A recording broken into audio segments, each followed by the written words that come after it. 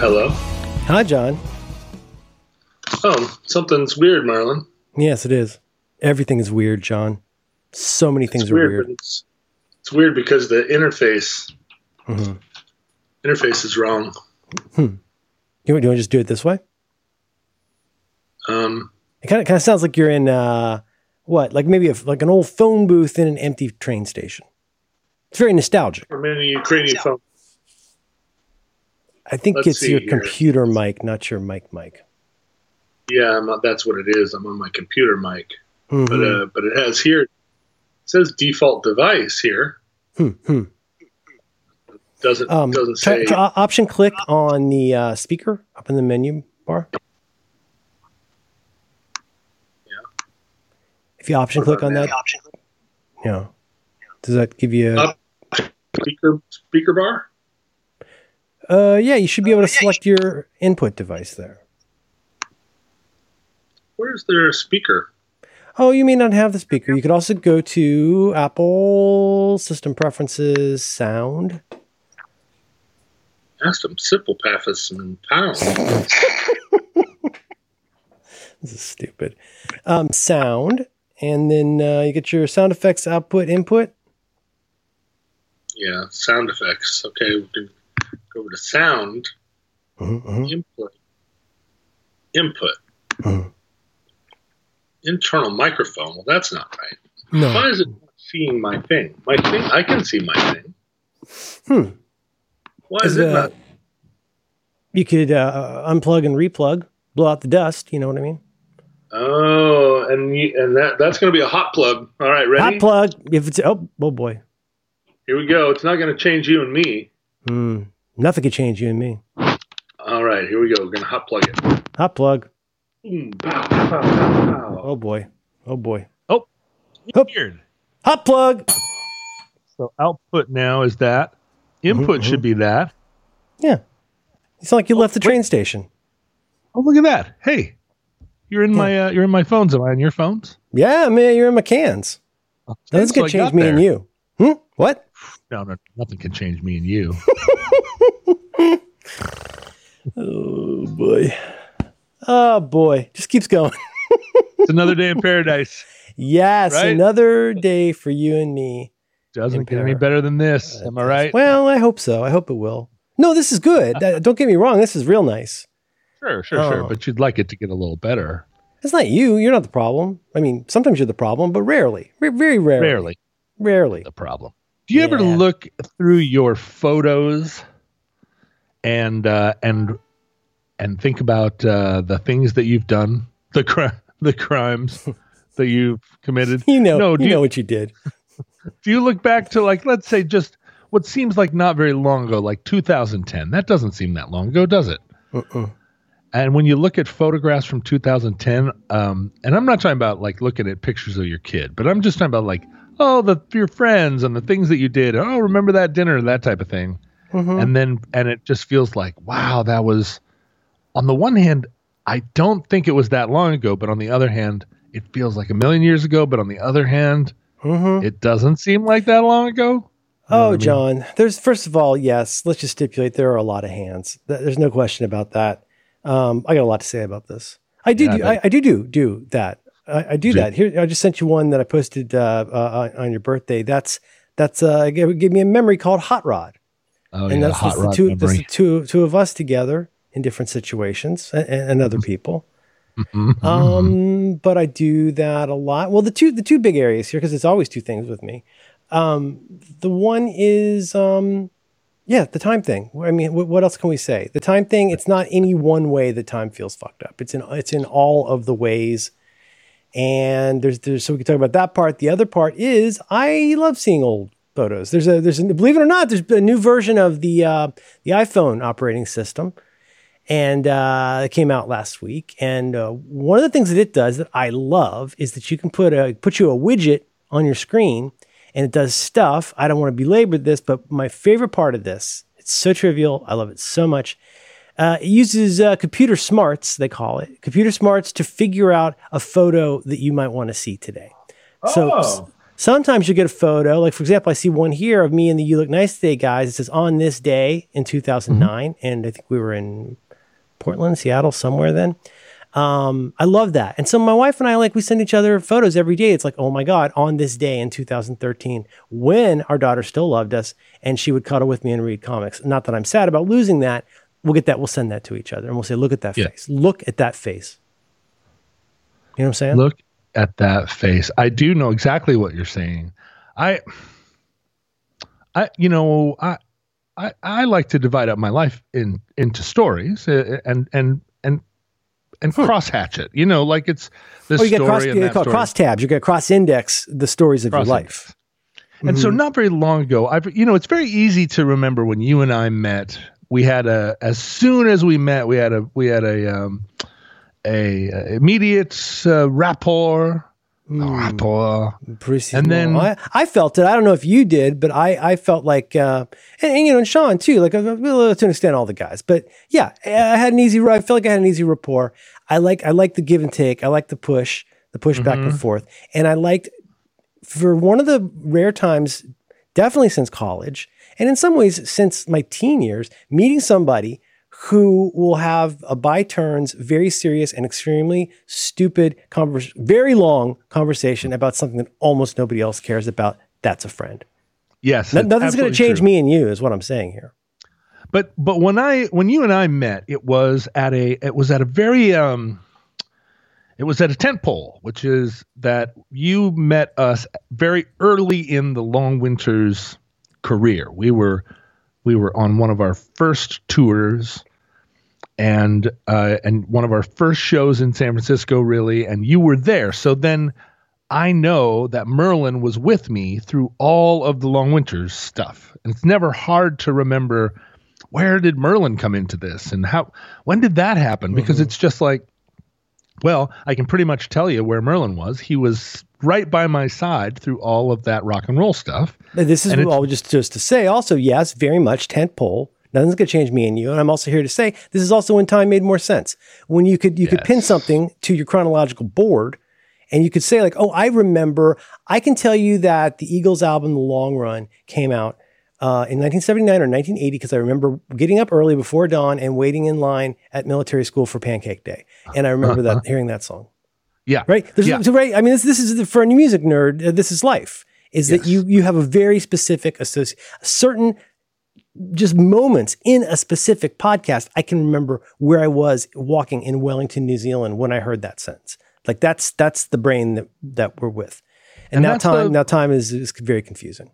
Yeah, that's the old brain. And And honestly, as soon as the Long Winter stopped touring, up until the time that the Long Winter stopped touring, if I look at a picture, I can tell basically by the length of my hair and by the glasses I'm wearing. And the teeth you do or don't have. The teeth I do or don't. And at that point in time, I had my teeth all the time. There was never it didn't come in and out.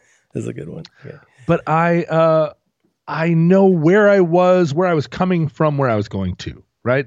I can look at a picture and say, yeah, I was with you then, but I was here a week later, and I was there a week later, a week after that. And I can, it all makes sense.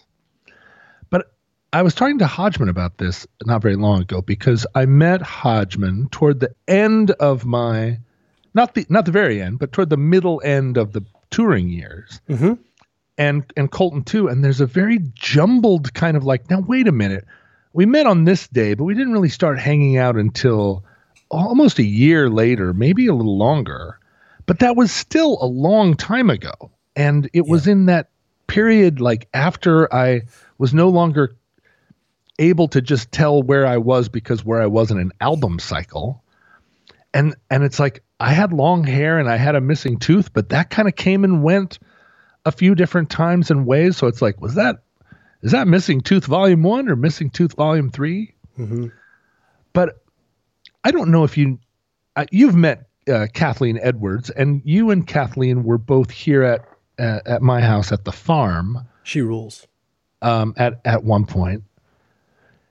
She does rule. That lady can sing. Woof. The thing about Kathleen is she's one of these tentpole people in my life where it feels like very recently, I mean, not in the last year, but when I think of Kathleen, I think of her as a very present person in my life that I think about all the time, who is a part of my most recent life. But in looking at my photos the other day, I realized that Kathleen first came out here to Seattle to visit me in 2009, maybe 2008, 2009. Mm-hmm. And I don't know if I've ever told that story, but we met at Austin City Limits Music Festival, and she came over backstage and was like, "Hey, you're John Roderick. Like, nice to meet you. I'm Kathleen." And she had like that group of hovering people around her, that like somebody that was there kind of to style her, or maybe a manager or something, but like people hovering around her that were, because she's talking to me, they're all looking at me, but you can feel the nervousness that they have about, like, Kathleen has somewhere to be. Mm-hmm. Kathleen has someone more important than you to talk to, that kind of like, I'm very, very familiar with that. Yes. Just a vibe in the force. This episode of Roderick on the Line is brought to you in part by Mack Weldon. You can learn more about Mack Weldon right now by visiting mackweldon.com/ROTL. Here's what you need to know. Mack Weldon is better than whatever you're wearing right now. Mack Weldon is a premium men's essentials brand that believes in smart design and premium fabrics. Mack Weldon does indeed offer industry-leading underwear, sure, but they're so much more than just an underwear company. They really are a one-stop shop for men's basics of all kinds. Their basics, things like socks, shirts, hoodies, underwear, Vesper polos, four-way active shorts, really are the longest-lasting, highest-quality items on the market. Mack Weldon believes in smart design, premium fabrics, and simple shopping. So their website is so easy to use. You drag, you drop, you get a thing, you click, and pretty soon you got, clothes coming to your house. Mack Weldon will be the most comfortable underwear, socks, shirts, undershirts, hoodies, and sweatpants, and more that you will ever wear. They have a line of silver underwear and shirts that are naturally antimicrobial, which means they eliminate odor, and they want you to be comfortable. So if you don't like your first pair of underwear, you can keep it, and they will still refund you with no questions asked. Not only does Mack Weldon's underwear, socks, and shirts look good, they perform well too. Great for making podcasts. You can work out. You could sit at a desk like I do. It's perfect for all of those things. And the folks at Mack Weldon have created their own totally free loyalty program called Weldon Blue. Level 1 gets you free shipping for life. And once you reach level 2 by spending $200, Mack Weldon will start giving you 20% off every order for the next year. And listen, y'all know this. I'm an actual dyed in the tech cashmere fan of Mack Weldon. I love their stuff. I love their tech cashmere long sleeve in charcoal heather, size XL, because I like a roomy shirt. My new thing I love right now is the 2-pack 18-hour jersey crew neck undershirt. That's in gray heather, size L. You usually get the size that works for you, but I love these. They stay tucked, they're comfortable, they're slim, and it feels great. I love Mack Weldon's clothes. I wear them literally every day. They get my official okie dokie. So please go to mackweldon.com/ROTL and get 20% off your order using the promo code ROTL, just like it sounds, ROTL. And really go check them out. This is a great sponsor. This is a great company, and we're grateful for their support. So our thanks to Mack Weldon for supporting Roderick on the Line and all the great shows. And they're looking the indie rock look over the shoulder, Yeah, right. And I didn't know who she was. We have mutual friends who can play that off pretty well, and you don't even realize they're mostly scanning the room while they pretend to be interested in you. Now, she was very interested. She's very charismatic. So she had handlers, and I don't talk out of school, but I know at one point she had an involvement with somebody who's pretty famous. Was she with that pretty famous person? This was years and years later after that. Okay. I'm sorry. Her involvement with anybody. No, I think she was involved with famous people the whole time. But this was early in my. I didn't know her when I didn't know who she was, because I never knew who anybody was. But no, she was like, "Hey, I really like your record," and I was like, "Thank you, thank you, pretty lady." Mm-hmm. And then she and her entourage went off into a dust cloud because it was Austin City Limits Festival, and I went into my dust cloud. But then she was coming through Seattle. She was playing with John Doe. She and John Doe did a tour together where they were just doing duets. Oh my God. And I went to see the show because I'd made a connection with this person. Like, oh yeah, I'm going to go see her play, because that was back in the day when you went to see shows of people that you'd only met once, that you had you were like, what am I doing tonight? I'm going to the show of this person. And I was just blown away, just like enraptured. And I honestly don't remember the precipitating incident. I think after the show, I went up and said, hey, I really liked the show. And I was very much like waiting in line to talk to her, and expected like a sort of handshake, like, hey, nice to meet you. And she said, oh, wait around. And, that's always fun. Like, oh, wait around. Okay, I'll wait around. Waited around, but it got late, or there was a complication. Phones weren't very good back then, maybe. It was kind of a misconnection. But sometime very recently after that, within a very short amount of time, I don't know how long that time was. The way I remember it is there was a knock on my door, and I opened the door, and she was there with a suitcase.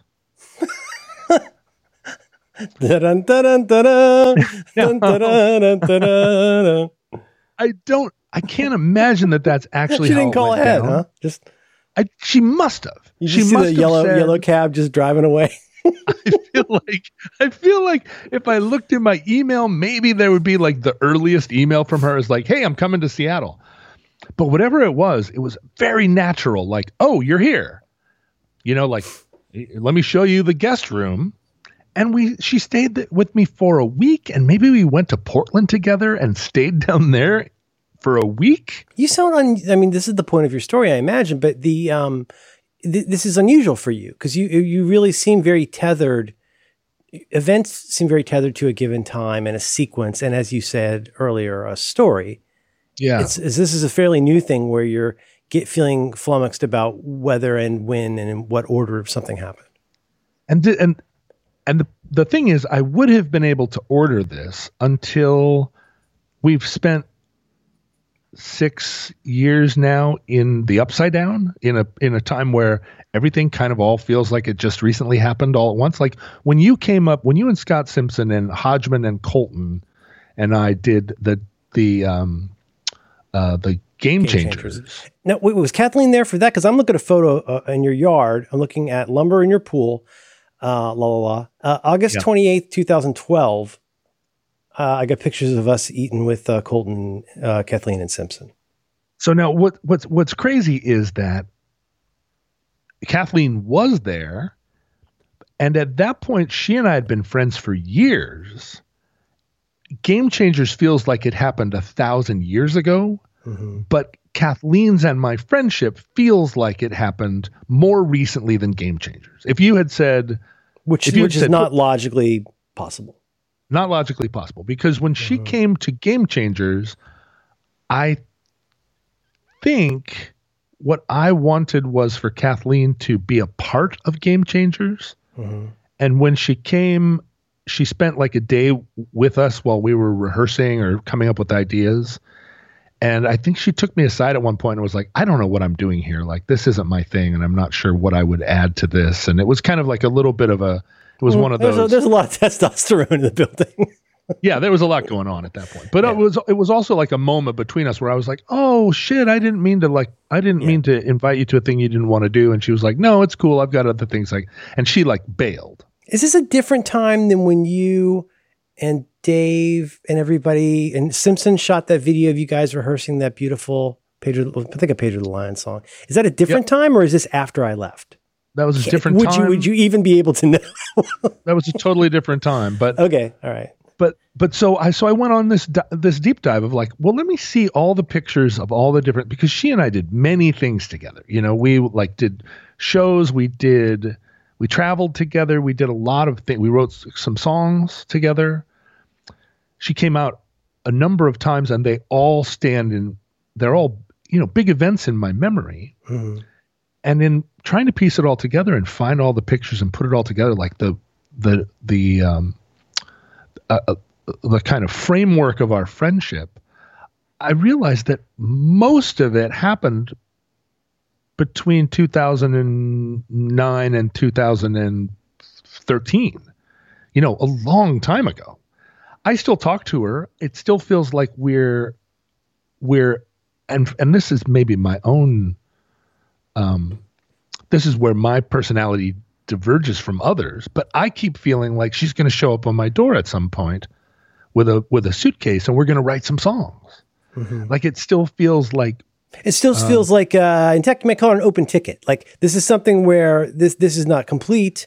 There have been these chapters in the story, but the book is still open and Kathleen could show up with a suitcase anytime.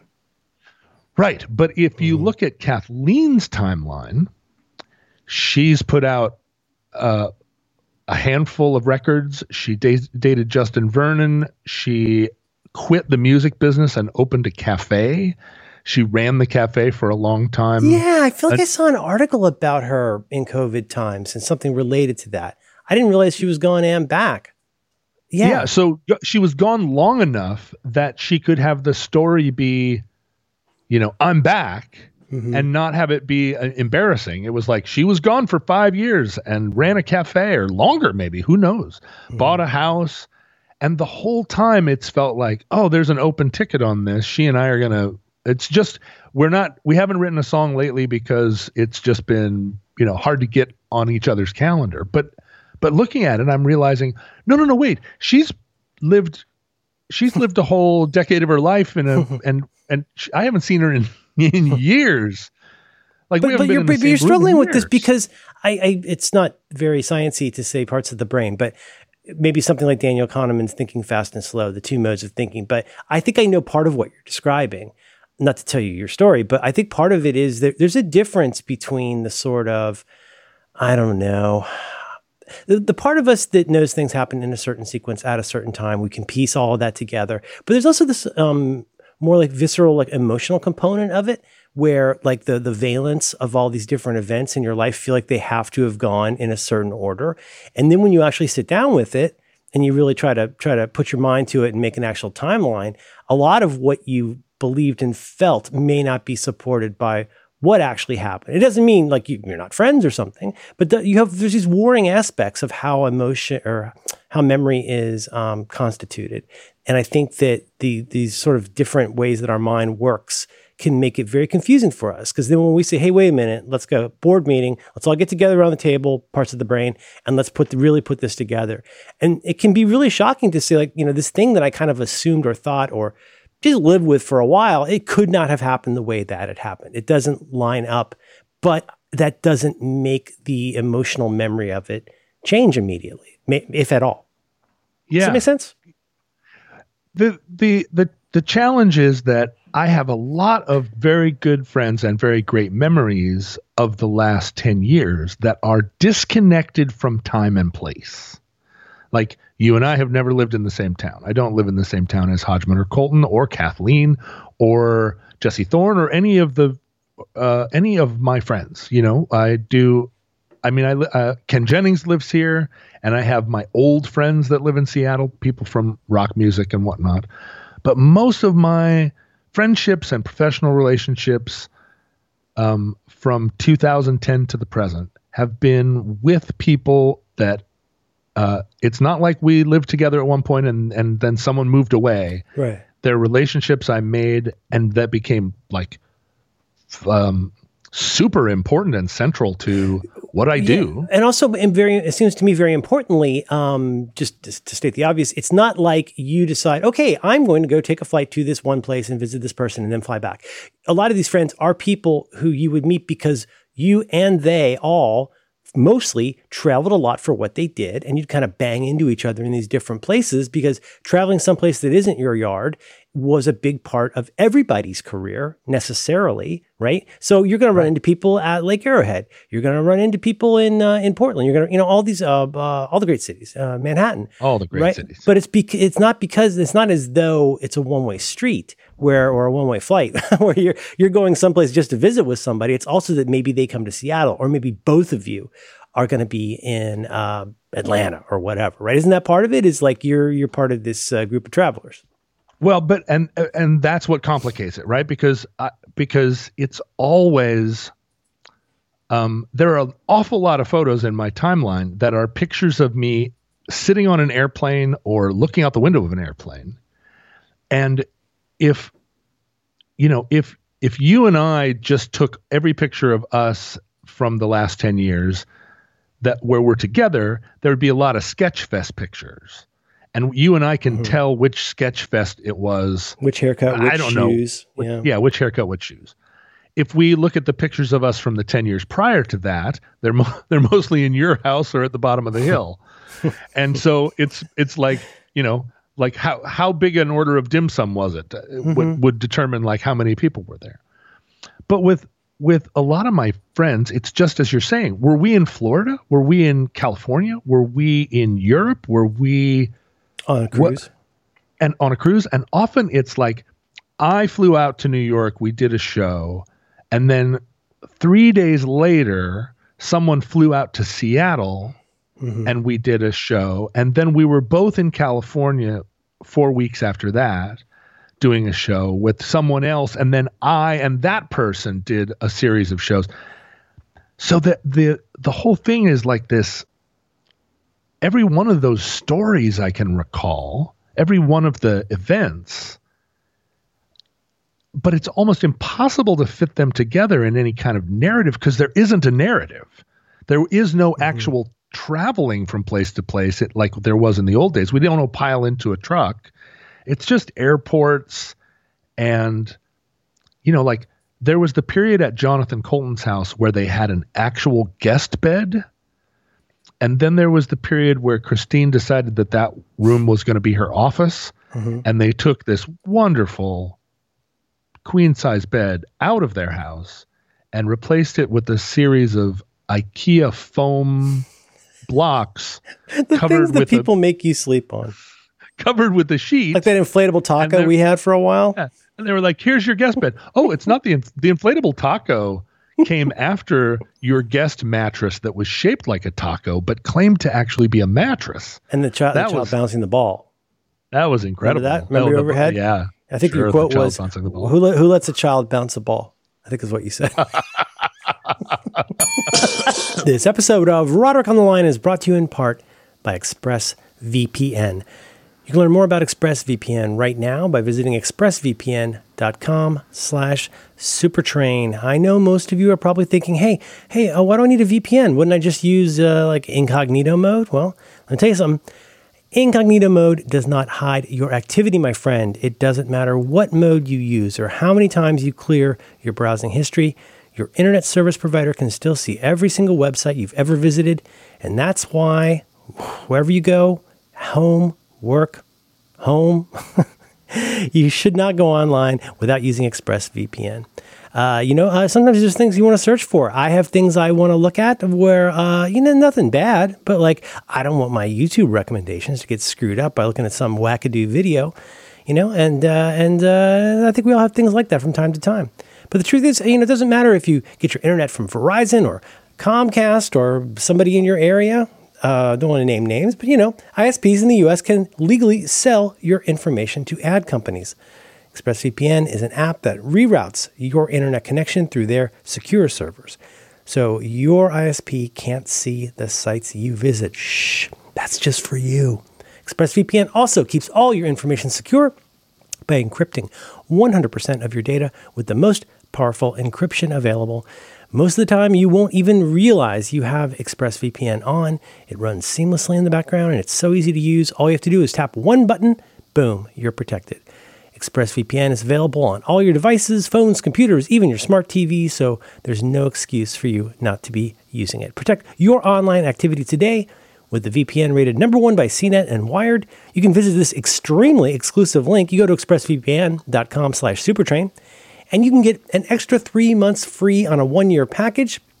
expressvpn.com/supertrain, expressvpn.com/supertrain to learn more. Our thanks to ExpressVPN for supporting Roderick on the Line and all the great shows. Anyway, it's very confusing to me, and Hodgman and I were trying to figure it out. The same exact game. Like, okay, look at your pictures. Now, I know that prior to this day, we didn't know each other. after this day, we knew each other, but then we don't show up in each other's pictures until this day, which feels like a long time ago. But also that thing that we were doing on that day doesn't feel that long ago. Mm-hmm. But then 2 years after that, there's a picture of us doing a thing where it feels like a million years ago. Well, feels very Slaughterhouse-Five in some ways. Yeah, right. It's absolutely a novel. Yeah. It's a novel where you're just bouncing around. But you're also you're experiencing what's the word I want? Like avatars of experience of like things that repeat themselves, and not to sound like a Jackson Brown song or something, but it's true. I mean, it's you described it really well to say like what it becomes this blur of like who was there at that time, that particular weekend, who left early, who stayed long, that kind of thing. The time you stayed at our house for like a little while that one time. I mean, that's all it. But it's so difficult to try and line all of that up. And for me, I think I've said this before, but so much of my ability to check my memory or to augment my memory, my sort of outboard brain, comes down to Gmail and Apple Photos. Because Apple Photos has for some time now, as you know, had geolocation in it. So you can see, that was in... that was at the airport in Portland, or that was in this such and such place. And they are in order. Unless you change something about the date and the location, that's a pretty irrefutable record of what happened. And I went through this just the other day where, long story short, something related to You Look Nice Today, I ended up looking at a bunch of old photos for something and making a little album to share with the other guys. But it's wild because I'm so dislocated. I'm so Billy Pilgrim. I'm so unstuck in time. And this photo, a very funny photo at Jesse Thorne's wedding of the three of us holding up a sign that says, "Sorry about everything," and Scott making this hilarious face. My baby was a baby then. And and we have a photo, my wife and my kid and I, in the same with the black, backdrop. But that could be from any point since I don't even know when. It could be from 2005. The only thing is seeing that big fat baby head in it is what puts it there. And then seeing all these things in order and seeing, okay, the first picture we've got of this is, this is the time when Colton and Hodgman, we went in the studio and did 3 episodes with them. But if I tried to do that on my own, maybe it's just a result of having a kid. Maybe it's a result of mostly working from home. Maybe it's a result of not needing to travel much anymore. But I have 5-year periods that are, I don't say a blur, but I do really need to work my system to be able to figure out what happened when, with whom, and in what order. I know I got this office, and I believe in 2010. I know my kid was born in 2007. There are fixed points in time, as the doctor says. But I don't find it easy at all. And then I find myself doing something that my friend Jason Snell and I call dropping a decade. We're like, oh my God, can you believe that we do that bit right with the time between this and that? And it's been 30 years since that happened. Somebody goes, no, it's been 40 years. I'm like, oh shit, I did. I just dropped a decade. I do it all the time. It's because maybe it's just my brain. But I think you're onto something. It doesn't diminish the friendship at all, but if it diminishes anything, it's our own trust in the thing that's, floating around in that bucket we got upstairs. The thing that's unsettling to me is this open ticket thing that you gave a name to, which is that I feel like I have open tickets with all these people. If it was just a matter of, I knew that person then, like there are so many people in my life that I knew then, and I still consider myself a friend. If they called me up right now and were like, hey, I know I haven't talked to you in 20 years, but you're the only person I can call. Can you come rescue me from this place? Mm-hmm.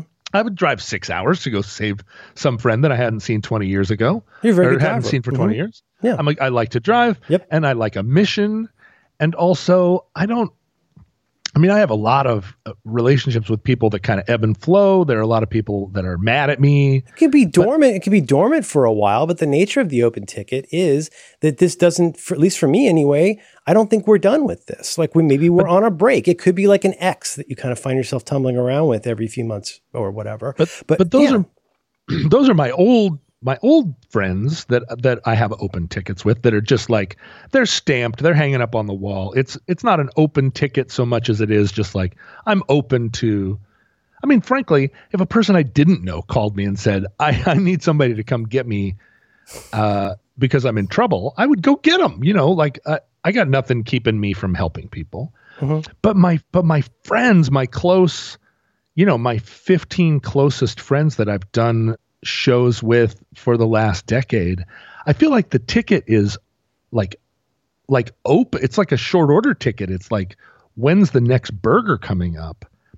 But there's nothing, and it's partly related to COVID, but partly just in general. Throughout that whole period, it was when we said goodbye, when we like stood in an airport and said, my flight's leaving over here and your flight's leaving over there, and it was like, all right, see ya. There was never a plan for the next get together, or if there was, it was like we knew we had something in June, but there were always going to be 4 things that came up between now and then.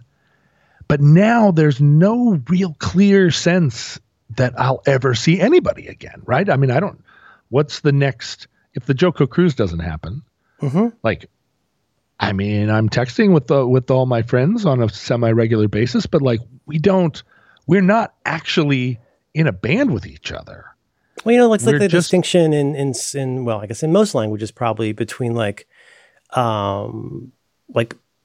hasta la vista, like until the next time I see you, right? It's sort of like see you later versus farewell, goodbye. You know what I mean? Right. There's like, you wouldn't say to somebody, oh, I'm just going to run out for a pack of cigarettes, farewell. You'd say, I'll be back in 20 minutes. And with looking at the pictures, because this also, and maybe this is something to it too, this decade is the decade where I went from taking 15 pictures a year to taking 300 pictures a year. Oh yeah, when you're like on whether on Flickr or Apple Photo or whatever, when you get that little sort of thing running down the side of the screen showing you like what year you're in, like I'm getting more and more photos inside of each year mostly. Yeah, me too. And I had whole relationships with people in 2006 that I don't have a single photograph of them. And I have I had like a 3-year relationship with a girl from 2002 to 2005. And I have maybe 4 pictures of her total, and they were all taken from a flip phone, and they look like you're looking at them through mashed potatoes now. I have more photos of poor punctuation on signs than I do of most people I knew before 2007. Yeah. And a lot of gas station quotes, not so much my best friend I don't have a picture of my best friend from my youth. I don't have pictures of any of my friends. Well, you get the yearbook, Yeah, there's that. But like through the 90s, like all the rock years. Yeah. Lost years. I don't have pictures of any of those people. But I have 1,000 pictures of me and Hodgman sitting in an airport, just like waiting for our flight, and he's he's making a face, I'm making a face. So maybe it's a combination of this was my most recent life, but also the one that I'll never not have documented. 40 years from now, I'll be able to look at the first picture of Kathleen Edwards I ever took and go, oh yeah, she showed up on my door. A talented gal. Very talented gal. And I was like, who are you? And she was like, step aside. I'm coming in. And, Dave. Like, what the fuck? Did you ever see, just apropos of nothing, one of my favorite movies, very controversial, not controversial, but divisive movie. Did you ever see Synecdoche, New York?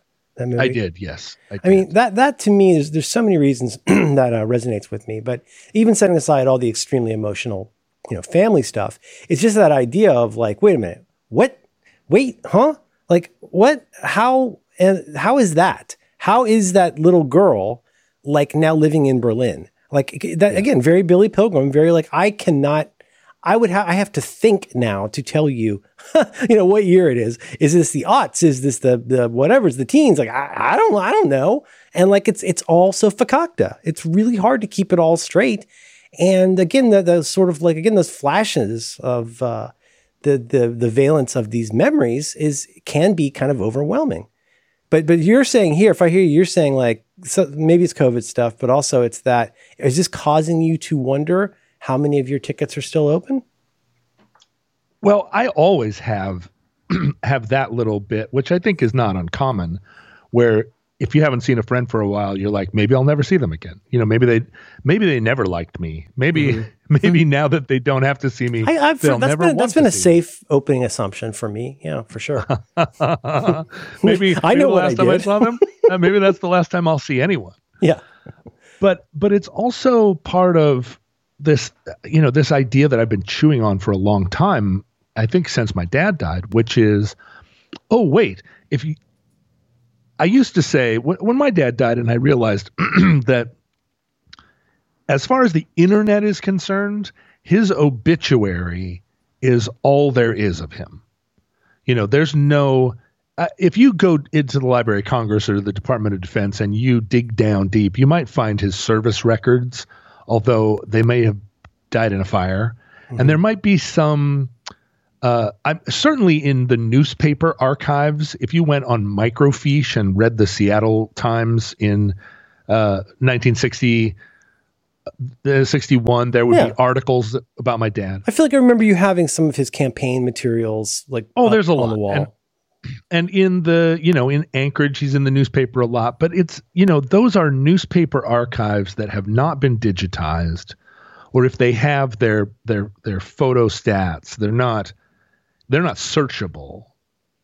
And why anyone is ever going to, I mean, it might happen with automation that the archives of the Anchorage Daily News in the 1970s get put online in a searchable fashion.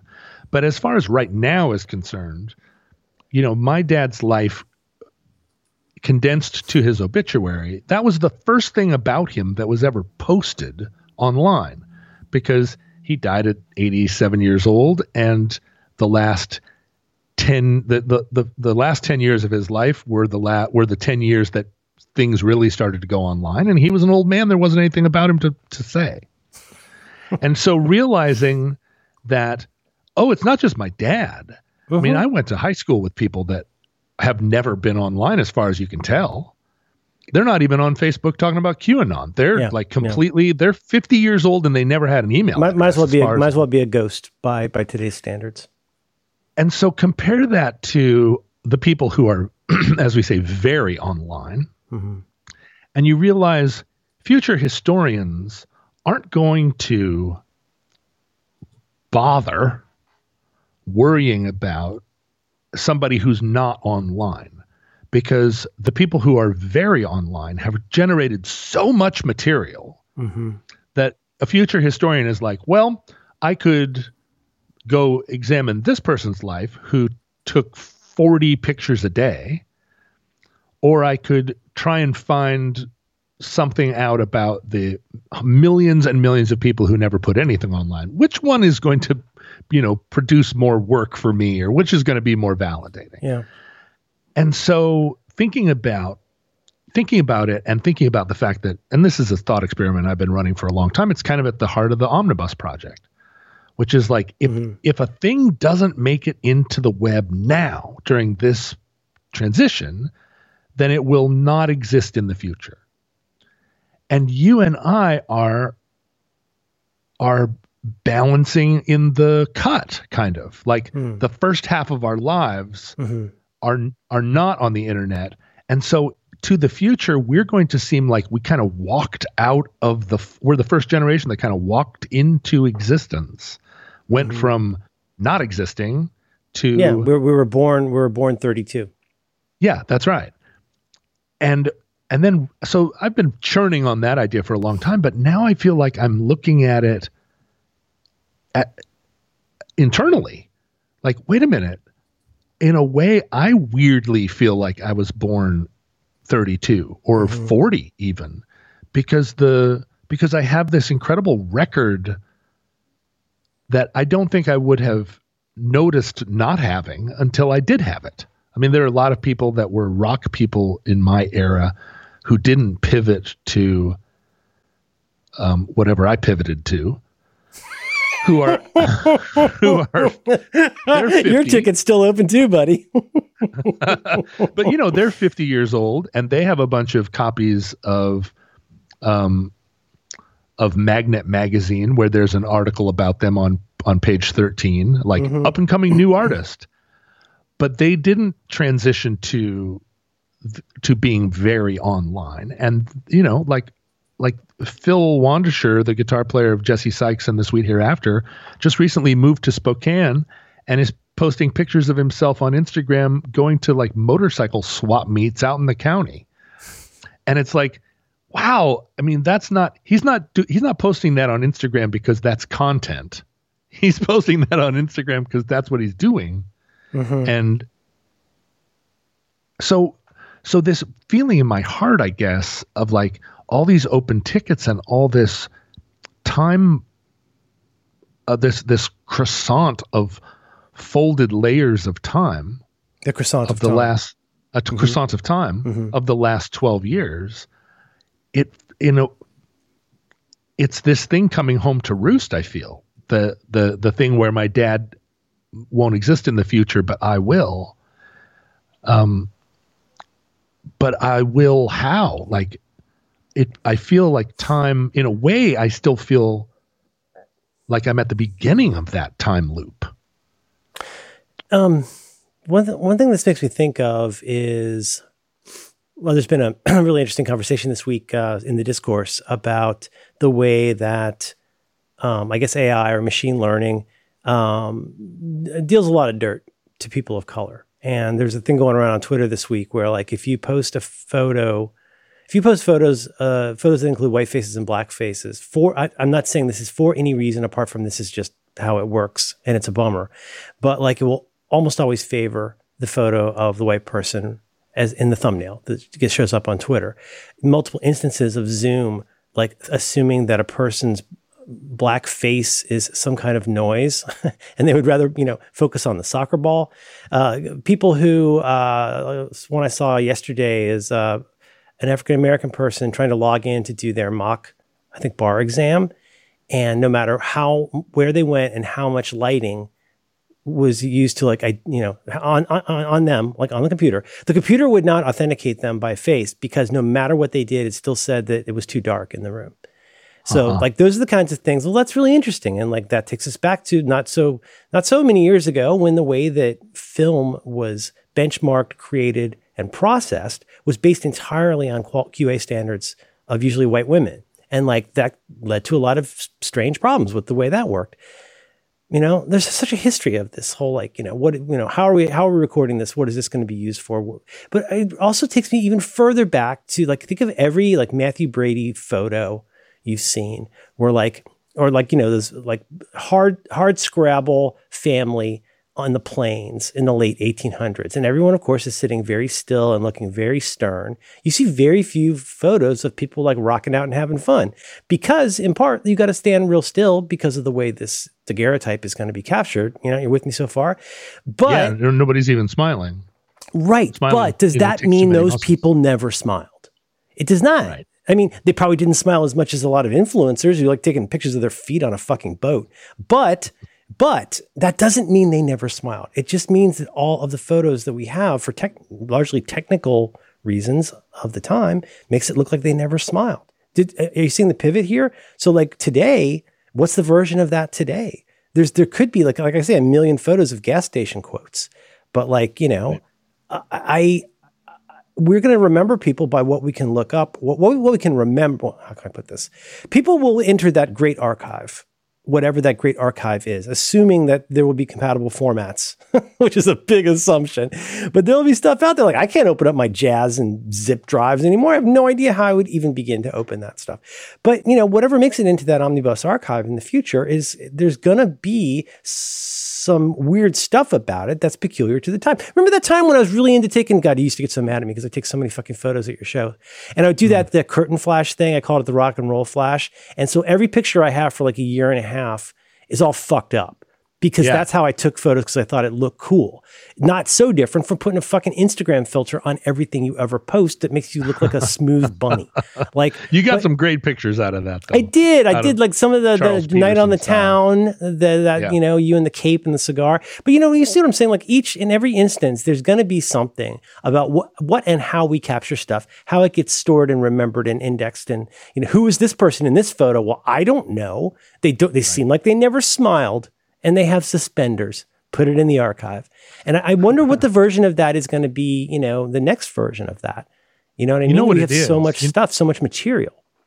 And that's what it's going to be. It's going to be volume rather than quality. And we're still, I have to keep reminding myself of this, that we are, because we stand astride these two universes, we can't help but still bring an importance to photographs that comes from a time when you went and had your film developed once a month and it cost a lot of money and pictures were precious. We just did a rewatch of Back to the Future yesterday morning. Kid and I had breakfast and watched Back to the Future, and I was like, oh yeah, just so you know, that little tiny house in the mall parking lot that the DeLorean hits, I said, that's a photo mat. And that is a place in the parking lot of the mall. I might as well be speaking. I might have just been saying mouth sounds to her. I was like, yeah. So what you do is you take your 110 film, you put it in this envelope, you see how many prints you want, you go and you drop it off to the person in that little booth. And then something like usually 3 days, a week later, you get your photos back. And she was like, I don't think she was even faking it like the youth does. But she just was like, you've got to be kidding me. I was like, yeah, it was costly. Like you could, Eckerd Drugs had a policy of like, you didn't have to pay for the ones that you didn't like because it was so costly to get film processed. Right. It took a week. Booth didn't have a toilet either. That's the other thing. No toilet. And I think a lot of them are like for like espresso, bikini espresso places now. Now they are. Yeah. Yeah. But the thing, I don't know if you've watched, surely you have watched this Social Dilemma documentary. I can't bear to. I want to, but I'm so scared to watch it. I don't think that you need to because there's nothing in it that you don't already know. It's just you hear the people saying it directly to you and you're like, oh, great. Thanks. I knew that already. And I've heard you all everything say is worse than you thought. Yeah. You know, let me show you some examples of how everything is worse than you thought. Again, John, I'm not on Instagram. I'm not on Facebook. So I only hear second or third hand the shit that you just described, the QAnon stuff, everything that's going down. I do hear the statistics, the kind of cold statistics about the number of people, you know, who believe this certain wackadoo thing. Definitely very interesting to follow somebody like, I believe her name's Charlotte Alter. And she is doing she's making a lot of enemies in the Twitterverse because she's out there talking to actual people in actual places. And an astonishing number of them in a short conversation will say something completely batshit insane. This shows you why do not assume that Biden's going to win because there's some crazy shit going on out there. You know what I mean? I do. It's a land of contrasts. But I'm not on Facebook, so I don't see that. I only hear about it. Well, the thing that will probably happen is that I can't help but think that in the future, there will be all these people with 10,000 photographs and future historians are going to wonder how to sort through them all. But of course, in the future, I bet all any of this archive is, all any of our online behavior is, our pictures, it's all just fodder for the machines. Yeah, for the machines. and other than you personally, like when you die, your kids probably won't even have the keys to your photo thread, but the photos won't go away. The ownership of them will just transfer to the machine. And so all of it just belongs to the machine, and it will only be connected to you through your very strong password that you picked one time, and your phone number and social security number that you put in some time long ago. And it's just going to become the hamburger of information that's only even comprehensible by Cray supercomputers. And we are, like all our hopes and dreams, they just get thrown into like Black Mirror style montages of wedding photos. Oh God. And so what to do about that?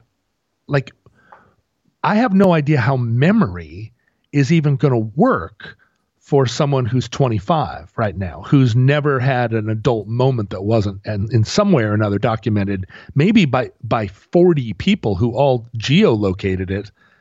And, sometime 80 years from now, they're sitting somewhere attached to a machine and the computer is like, would you like to see March 14th, 2017 from every angle that photo, every angle, all the security camera footage of you walking to the birthday party. Oh yeah. 42 it's pictures extremely of you Black taken Mirror. in. You could basically put together a pretty effective, here's the thing.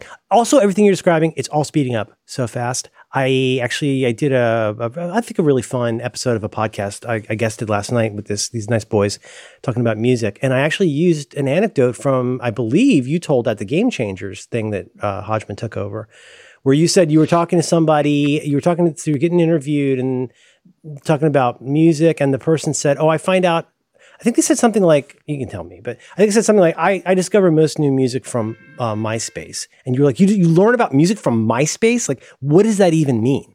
It's like, that's such a weird thing to say. And that wasn't that many years ago. That apparently was, yeah. So, okay, but here's the thing. Now today, and I said this to these boys, I go in and I look at Spotify. I look at my Spotify stuff, my favorited, what do they call it? Favorited songs or whatever. And I go back 2 years and it's like whole albums, right? It's an album, a whole album or even like all the stuff by an artist, because that's how my brain has historically worked. It's like you start with their oldest album and then like you get them all like Pokemon. And then the thing is though, I look at it from the last 2 years and it's a completely different affair. It's stuff that I favorited. Really? Oh yeah. Cause it's stuff out of, I don't know if you use Spotify much, but out of Release Radar and, what's the other one? Release Radar and Discover Weekly.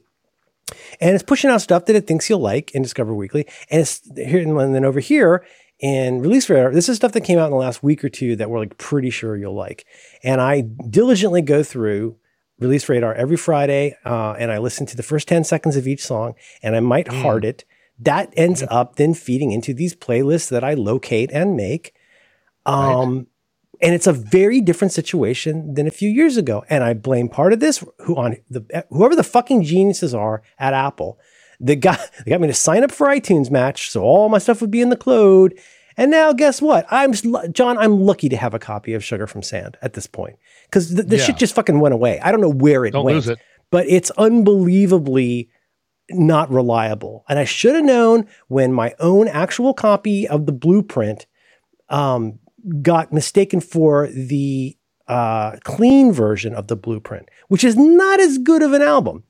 And in the cloud, something happened and it got confused. I don't know what the fuck has happened. All I'm trying to say to you, John Roderick, the decades that I spent, like at first, like just listening to the radio, then eventually you get $1 and you can buy a 45, and then it goes forward. And should I get REM's Murmur? It's $8.69. Boy, this better be really good. Forward.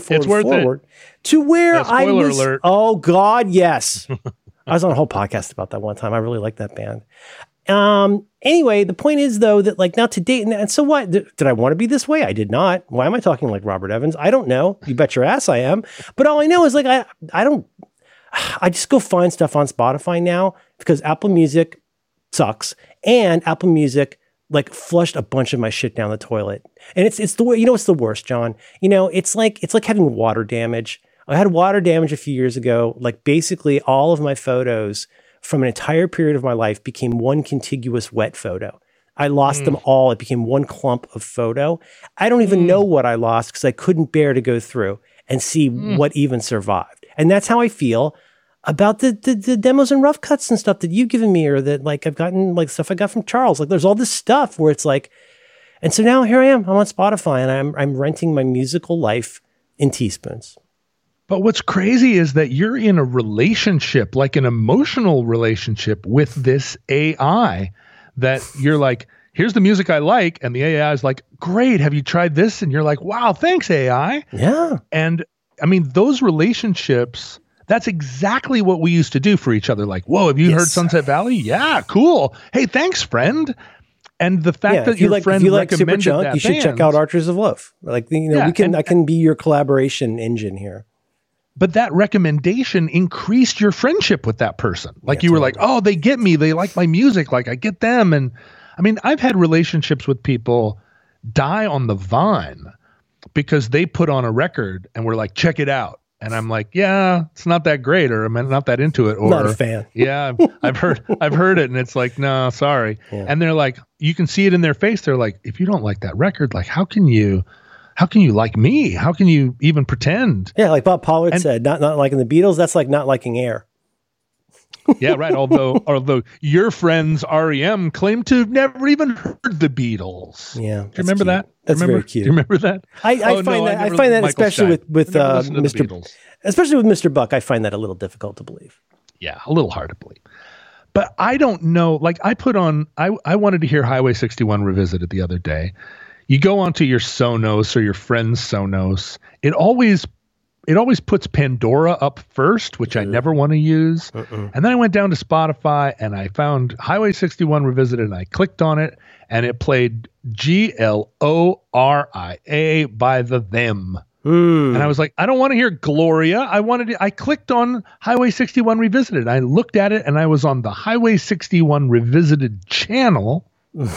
And it thought what I wanted was to hear Van Morrison sing Gloria, which is not at all That's what some I very wanted. basic Pandora type shit. I hate stuff like that. And I was like, what the fuck? Like, you're not my friend anymore, whatever computer AI you are, because, and I turned it off and I threw my phone down and I was like, this is all bullshit. Everything sucks.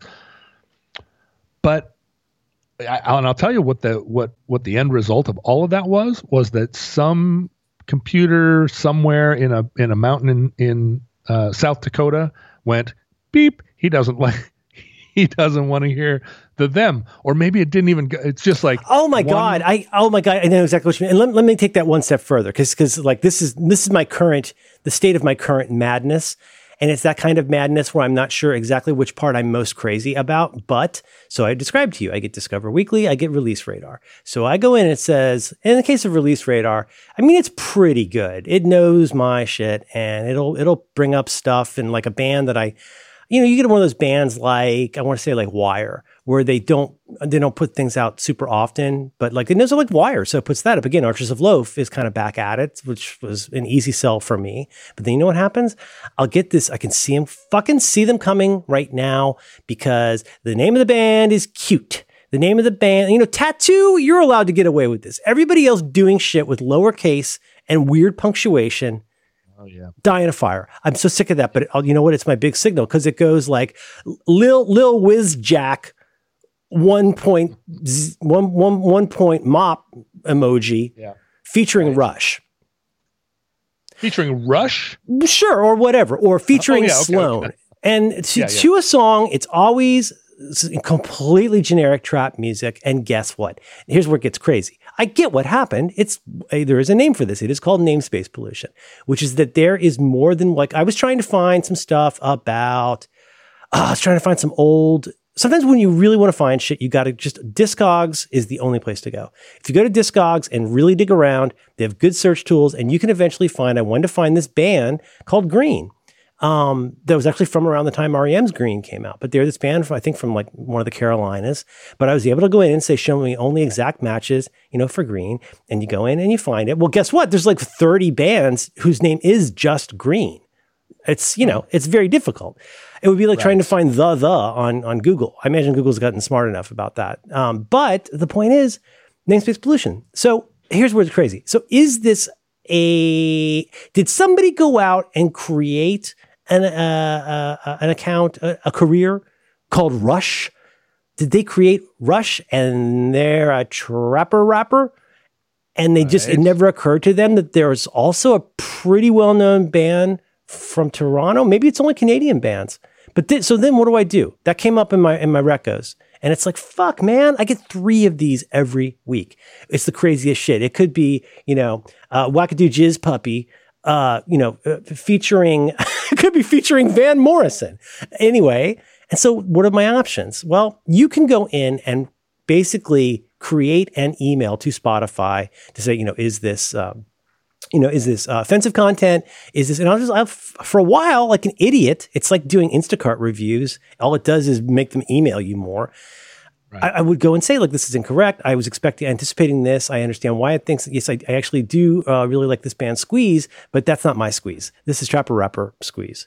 And I have stopped doing it. But now you know what my option is? The option is, if you can find it in their somewhat odd interface, is you can say, I don't like this song. I don't like this band. Now, if I say, now here's where the crazy gets even more inside the crazy. Like when I say I don't like this song, or I don't like this band, is it going to be Wackadoo Jizz Puppy, or is it going to be the Toronto band Rush that it thinks that I don't like? That's confusing. That's the AI that I'm dealing with. And so I threw my phone out the window, and I'm never listening to music again. Never use it again. I'm only in on true crime podcasts are all that I will listen to now. When you search for things online, do you use dark mode? Oh, like incognito mode? Yes. No, not generally. On my phone, I have a VPN. I don't use a VPN per se. Wait, are you behind 7 proxies? Couldn't say if there's proxies and how many there are. Sure. But I have done that in the past. If I want to see, let's put it this way, I watch a lot of YouTube. I pay for the no ads version. I love me some YouTube. It's like how I spend my evenings most nights. But you know what? Me going to watch some shitty Nazi video, I'm not gonna watch that on main, because I don't want that signal being relayed to use this as part of my recommendation. So sometimes if there's something, it's not even so much that like I want to see boobs and not have somebody know. It's much more that like I don't want the system to get confused about what I'm here for, and then I'm so lucky on YouTube. I get so much less bullshit than most people do, and it's certainly partly because of my good taste, but it's also because of this. Do you do that? Do you find yourself going incognito you going underground, as the jam said? See, I don't know how, it never occurs to me to do. But as we were sitting here talking, I said like, I wonder how much namespace pollution there is around Merlin Mann. So I Googled your name, and there's no namespace pollution. There's only one Merlin Mann in the world, and it's just like all of the different things. Yes. And then you were like, what about the? I wonder what that's like. And so I went and Googled the, and Google has figured out how to get you to the band right away. There he is. Matt Johnson, baby. But then all of a sudden in the Google search bar, it was like, here are your last 10 searches. And they were the last 10 searches that I did from my phone. Mm-hmm.